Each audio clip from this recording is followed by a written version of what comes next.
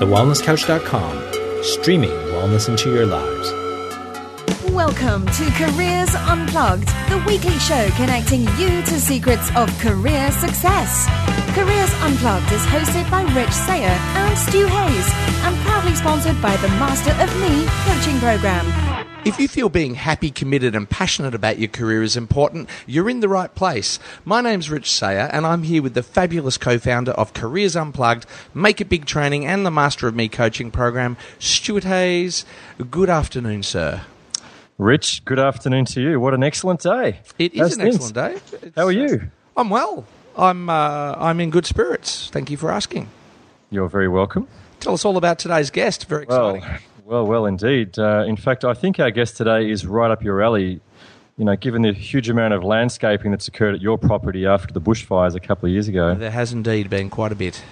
Well, our guest today is most famously the landscape architect for the Royal Botanic Gardens in Melbourne and a lecturer of garden design for 25 years at the University of Melbourne. Wow. But he's also the winner of 3 separate gold medals at the Melbourne International Flower and Garden Show.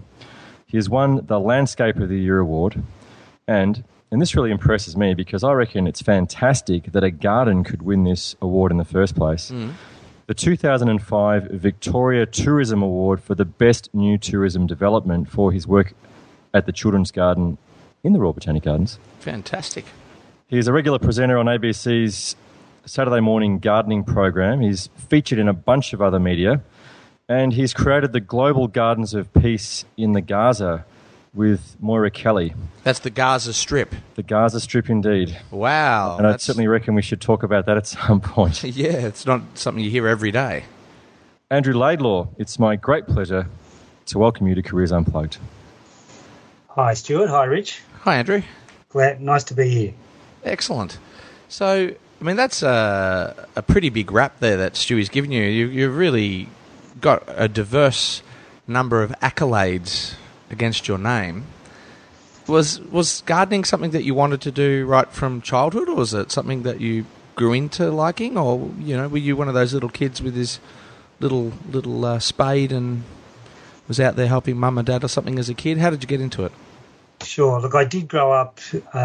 Both my parents were great gardeners, and my dad was a fanatical gardener, and he basically belonged to every gardening club he could get his hands on. He was a member of the Rhododendron Society, the Rose Society, the Alpine Society. So he was very keen, and most of our Sundays were spent either the Botanic Gardens or up in the Hills Gardens. We lived in Melbourne, and he was a mad keen runner, and he would take us out running into these various places, and then we'd go off visiting gardens, and he'd be collecting little bits that he'd come home and propagate.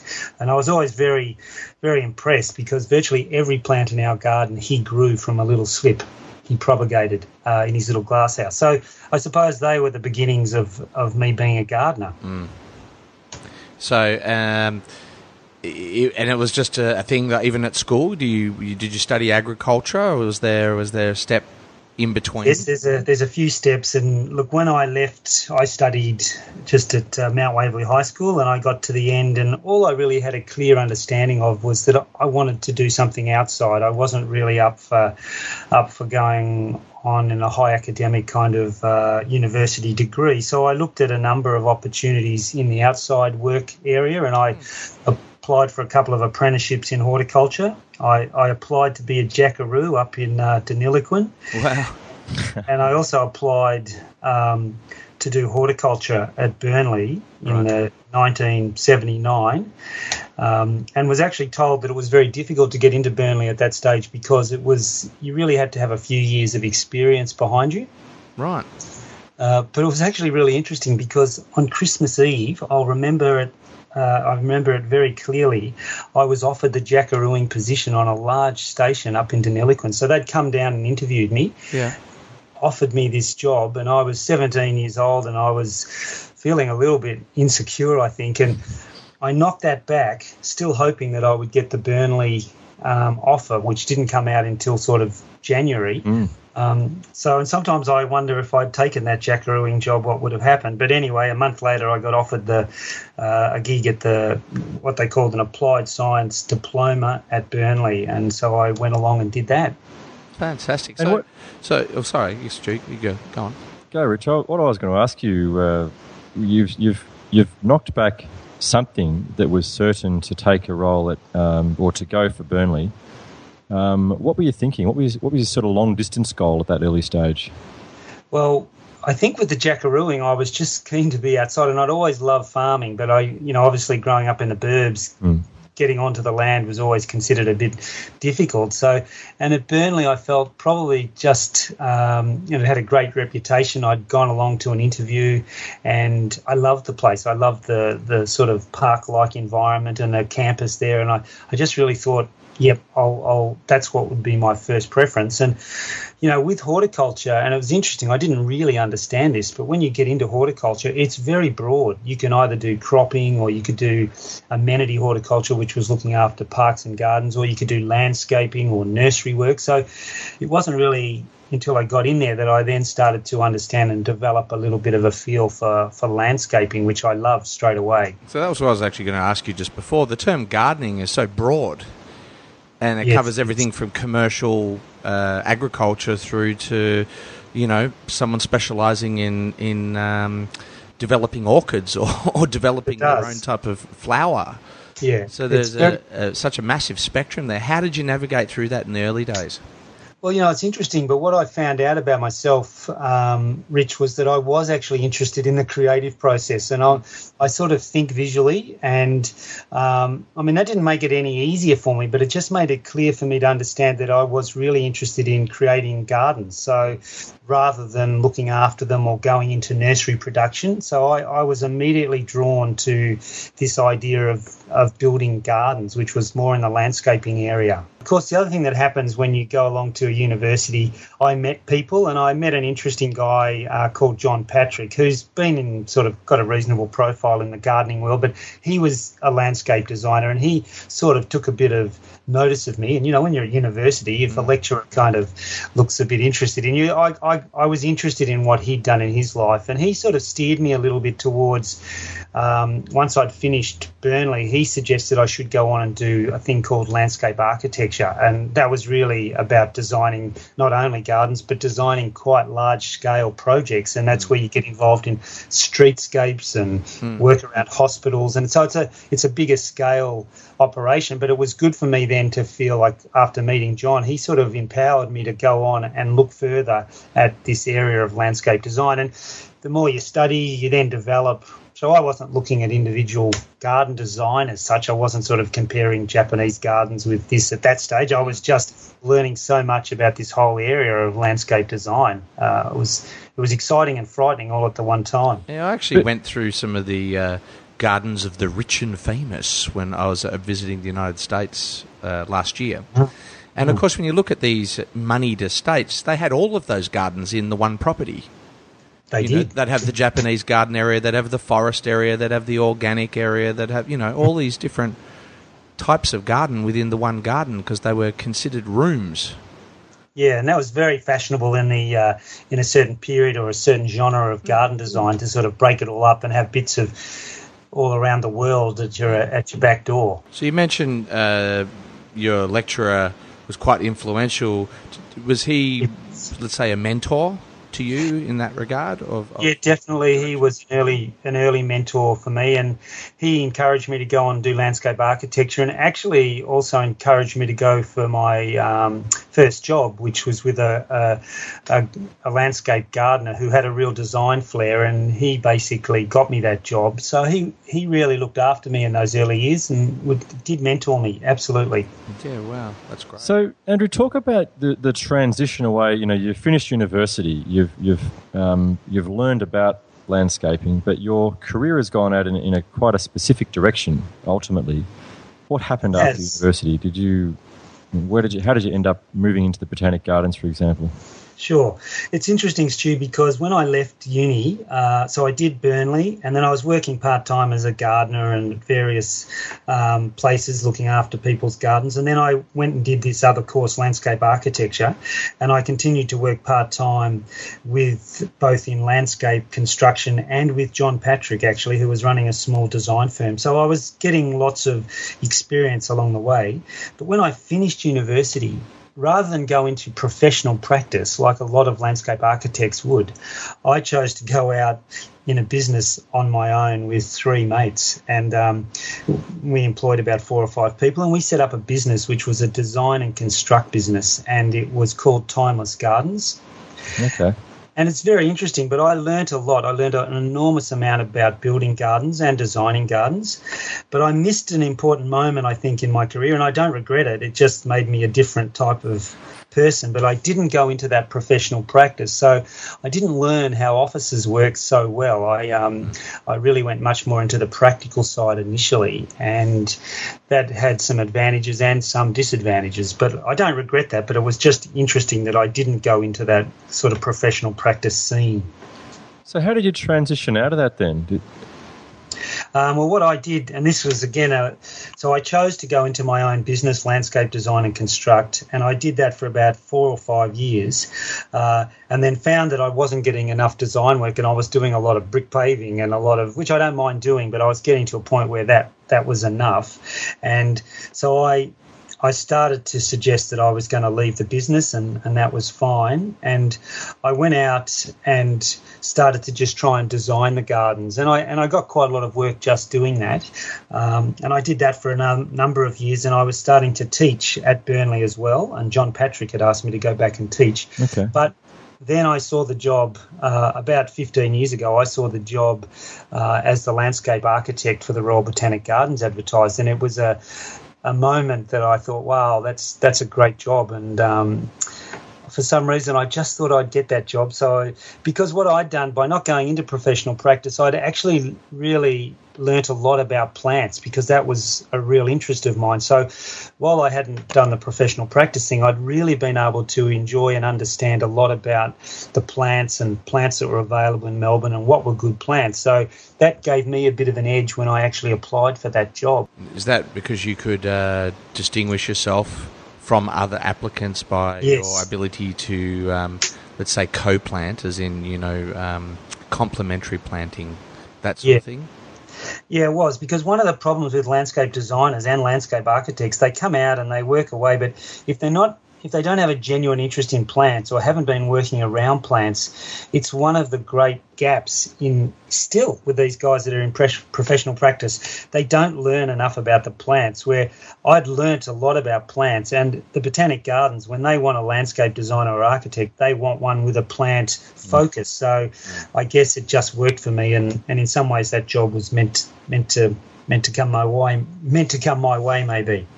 Is that? I mean, you talk about in the media, you talk about a key driver for you is helping other people to find a connection with the natural world. Is that really the combination then of the design part and the knowledge of plants?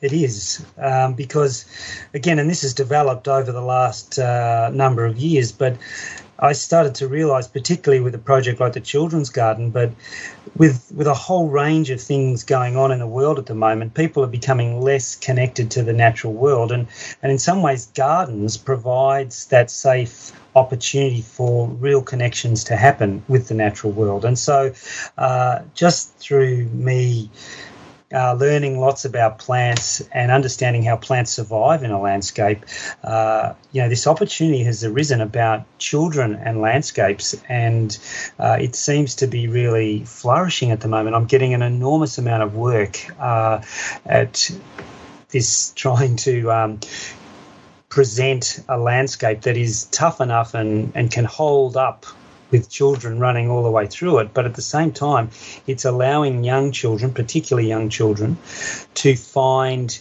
a connection to nature through their play. And I mean, I don't want to be over complex here, but when children find a safe place and they're in the bush or they're in a garden, they actually get into this amazing creative play, which we've seen. If any of you have got children, I'm sure you possibly have, but yes. When you see them get into their creative play, they just go off in a world of their own, and to be doing that in a landscape where they're making connections to the natural world is quite thrilling for me, and I've sort of fallen into this, and I'm very, very lucky. Have there been distinct turning points? Obviously, not becoming a jackaroo is one, but has there been distinct turning points within your experience of being a gardener, where you're just mentioning, creating children's gardens and, your relationship Sure. with the plants. I'm interested to know, has there been sort of, points where you go, that there was a real turning point for me? Yeah, obviously there's been a number of them, and horticulture jackarooing was one. Getting the job at the Royal Botanic Gardens was another. Probably one of the biggest ones, I think, and it's not a defined turning point, but at some point in your career, when you're doing something you love, the only thing you've got to bring to that is that you do accept that you're quite good at it, and it's about your own confidence. And at some point, my confidence grew enough, because I've struggled with my confidence throughout my whole career, really. But there was probably a point about 10 years ago where I really felt, gee, I can really do this, and I don't want to be showing off, but there's a point where you have to step up and you have to actually acknowledge that you're pretty good at this and you can bring this to the plate. And once I knew that in myself, I felt things have really opened up for me. And so that's quite a significant moment. And it's not that I'm out there thinking I'm that great, because I still suffer these moments that I feel I'm not brilliant at it. But I do realise that I was okay at this, and I can do it, and I'm going to do it, and I want to do it. How did you come to realise that, Andrew? Was it awards, feedback from other people, or did you just quietly look around one day and say, well, gee whiz, this is actually very nice in a satisfying way? Yeah, I'm lucky because what I put out in the world, Stu, is something physical. So, something like the children's garden, I walk past it every day and I see kids playing in it. And so there was a lot of good, obvious feedback for me to take on. And it wasn't like lots of people saying, oh, well done, because I wouldn't listen to that. It was actually that just over a bit of time, I realised that what I was doing was okay, and it was good. And in fact, it actually looked really, really, really good at times. But more importantly, kids were actually engaging in this space, and people were sort of starting to realise that we needed more of these spaces for kids in our landscape. So there was there's a few things, but by and large, I think a bit of it's to do with age, and a bit of it's to do with just relaxing a little bit in your own skin. Do you think, you can only be good at something for so long until people start to notice, and that people includes you as well? That's right. That's exactly right, Rich. So I'm interested, actually, before you got to that place, and I mean, certainly everyone has doubts and insecurities at different points in their career. I think, it's a fairly safe assessment. When you were, let's just say, less confident, and, there is that little voice going, oh, am I going to be good enough, or am I going to make it? And, however that manifested, were there dark times? Were there times when you thought, oh, I've done the wrong thing here, I really should have become a jackaroo, or I really should have gone into genetically modified seeds, or whatever the however that came to you? Look, there's definitely been times that I've felt it's an incredibly difficult, and it's not that difficult, but at times when my confidence was down, I was just thinking, gosh, I'm really struggling to put out here. Because when you're doing a design, it is a bit like you're living in a fishbowl. So you put out there, and the whole world, you think the whole world's judging you. They're not. And, let's face it, I'm talking about putting plants together and designing landscapes. Not everybody's that critical of them, but I used to think everybody would be very critical of them, and it would take me a long time to make decisions. And I would worry that I was no good and that this thing was going to fail, or just nobody would like it. So all those common sorts of fears, but I never once thought I was doing the wrong thing, as in I always would I never thought I wanted to jump out of this area I was in, but I used to worry, and I would just worry more and then try to fix things if they did go wrong. I don't know, but anyway, I never wanted to jump off the... Did you find that even though, let's say, in your mind there could have been worry, yes, I'm worried, what people are going to think, or, is this going to be okay? But actually your feelings about planting and so on was so, I love this, that sort of helped you get through whatever was going on in your mind? Yeah, I think that's true. And, when you listen to other people, and I've been stewing about something all night and staying awake worrying about it, and, other people didn't even care about it, or it was just something they didn't notice, or, there were... And often when I would... Like, I made this major stuff up at the Botanic Gardens, and it was about... We put this new path in, and it was a concrete path, and everything in there is bitumen, but we used this special type of concrete.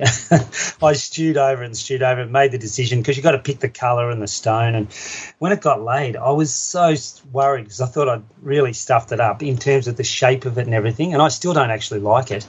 But nobody else even commented on it. I even checked with my boss, and he didn't even mind the way it looked, and so I'd worried, but really nobody else had even cared. So I don't know. It's just, but it takes a while, and then you get a bit older, and you're a little bit more.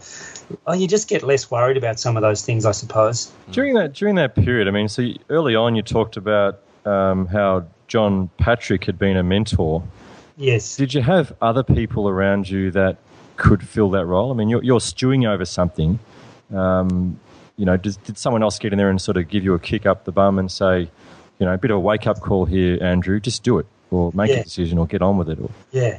Good point, Stuart. I think one of my problems is, though, that, and one of my little fears was that I didn't ever want to go out to other people. I was always a bit scared of that too. So I probably didn't reach out that much. I've always had my wife and partner, who I met doing landscape architecture, Sarah, and I would always bounce my fears and worries off her, and she was always a good sounding board to sort of say, oh, look, I don't think anyone would really worry, or, worry. You can fix some things over a bit of time. So she's always been fantastic like that.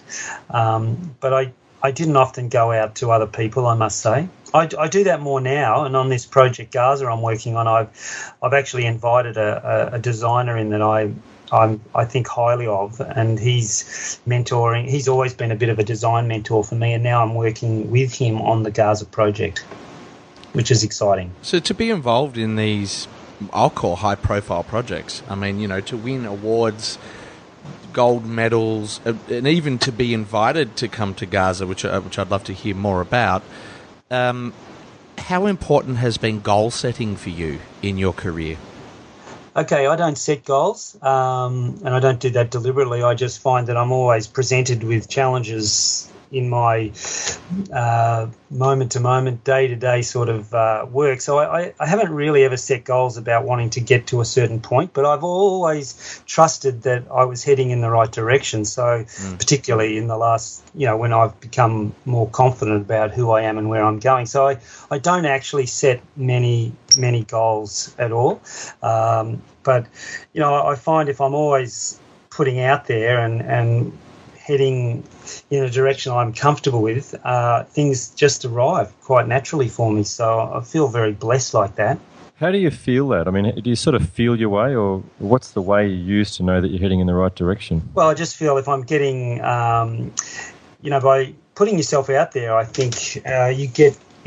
I don't know. I just feel like I'm often given new challenges. So it's not like I'm always designing home gardens and then it becomes easy for me. I'm actually started off designing home gardens. I've got into botanic gardens, and then I just feel like I've always been presented new challenges. And while I'm getting new challenges, I'm stimulated and scared and all those things together. So it's I've never had to worry about sort of pursuing certain areas to perhaps fulfill certain goals. So I think, to what I'm hearing is that your personal excitement about the challenges is how you're sort of measuring yourself. You're going, yeah, that sounds really exciting. That's a really good challenge, rather than, oh, yeah, that's going to pay a certain amount, or that's going to increase my status in horticultural worlds, or that sort of thing. It's more about the enthusiasm for the job itself.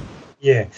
Look, I'd share one thing with you. I think, Richard, I'm not a religious person or anything, but because I love what I do, I feel like I've attracted work which has presented challenges. But because I genuinely love it, I actually, that is my work just seems to come to me, and I feel like, and I say this to my children, that if you can find something that there's just a spark of interest in doing, then you will be looked after, and there will always be enough. So you won't often have to go out and artificially sort of try to contrive things for either the money or for some sort of status, because things will come to you. And I really feel, unfortunately, not enough of us pursue areas that they actually love. They get a bit mixed up with having to pursue things because they think they're going to make a lot of money. Well, I've been very lucky. That's a wonderful phrase. I mean, is that sort of the golden nugget that you'd also give to someone who's earlier on in their career? Absolutely. And I just feel we're so misdirected with all these numbers and trying to get into better courses, when whatever that means. If people can just be directed by a spark of interest, then it'll grow and it'll diverge into areas that they will find themselves. And I really believe that strongly. Even with that as a driver, it's really about going in. I'm hearing in your career, you've really just followed your enthusiasm, and be damned to everything else. If you're loving your plants, you're loving what you're doing, opportunities come because you're just putting out energy and enthusiasm, and that's attracted opportunities and the right people, including people like John Patrick, into your life that have helped guide you and create the career that you've had. Yeah, I think that sort of sums it up. I mean, it's not so rosy that there aren't then people that come in and perhaps, you get, I've been working for this client for many years. It's a big job, and he's very demanding. And in some ways, I should have perhaps seen him a bit earlier and let him go. But again, as your confidence grows, you understand when you need to drop some people off that. So I do find I can be. It's not always all that rosy, but it is exactly as you say, Rich, that your enthusiasm and your love for something will drive it, and the right people will turn up at the right time. Andrew, I mean, I think that making a contribution to the world in some way sort of weaves into that, and you've certainly done that on many occasions in your career. Talk to us about what you're doing in the Gaza Strip and the children's garden that's forthcoming over there. Sure. And look, this was, I think this paints the picture that we've been talking about, but, it's thrilling for me that Moira Kelly, who does this incredible work all around the world, and she's bringing children out of war zones for the last 20 years, and she's been going into the Gaza Strip, which is incredibly broken down society. And while she was there, she was off visiting the War Memorial, believe it or not, of all places, and the War Memorial is paid for by the Australian and New Zealand government, and it's literally the only green space in Gaza. And so she came home thinking, gee, if we can pay to get green space for the dead, surely we should be able to build a garden for the living. So she came back to Melbourne and she contacted the landscape industries, who gave her my name because of the children's garden. And then she came over and we met, and literally she's asked me to be involved in designing a garden for Gaza.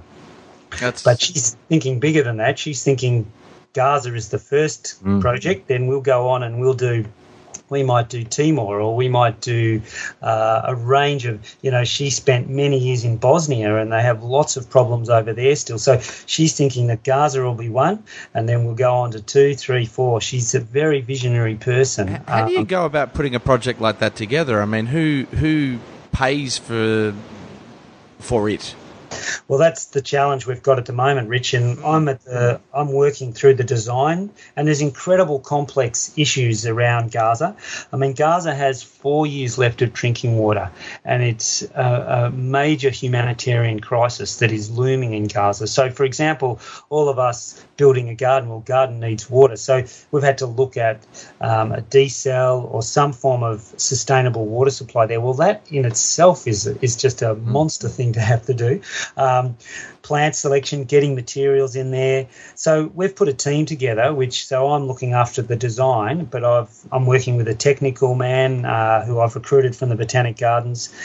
We've got a local Palestinian that is helping us with a lot of things. We've got marketing and we've got business people all involved.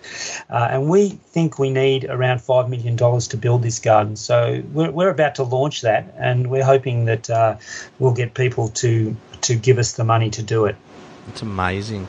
Look, that is a truly amazing project, and I really look forward to hearing more about that. I just want to thank you so much for coming on the show. It's about all we've got time for today. Stu, have you got anything to add?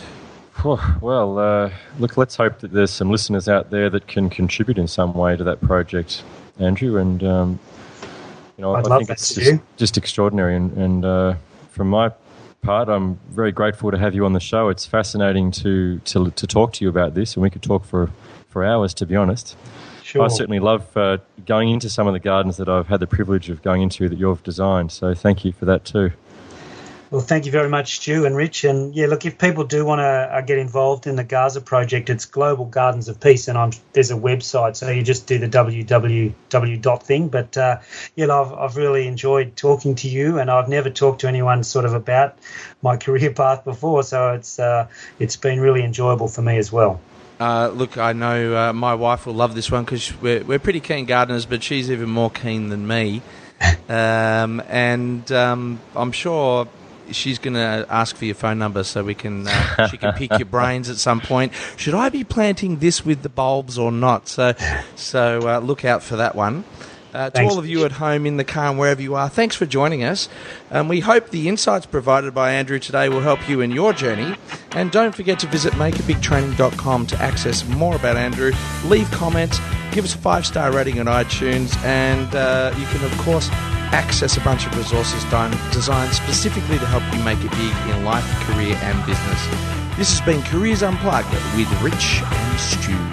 Careers Unplugged, proudly sponsored by the Master of Me coaching program, helping you succeed in life, career, and business. This has been a production of TheWellnessCouch.com. Check us out on Facebook and join in the conversation on Facebook.com/The Wellness Couch. Subscribe to each show on iTunes and check us out on Twitter. The Wellness Couch, streaming wellness into your lives. Whilst the Wellness Couch presenter endeavor to provide accurate and helpful information to their listeners, these podcasts cannot take into account individual circumstances and are not intended to be a substitute for health and medical advice from a qualified health professional. You should always seek the advice of a qualified health professional before acting on any of the information provided by any of the Wellness Couch podcasts.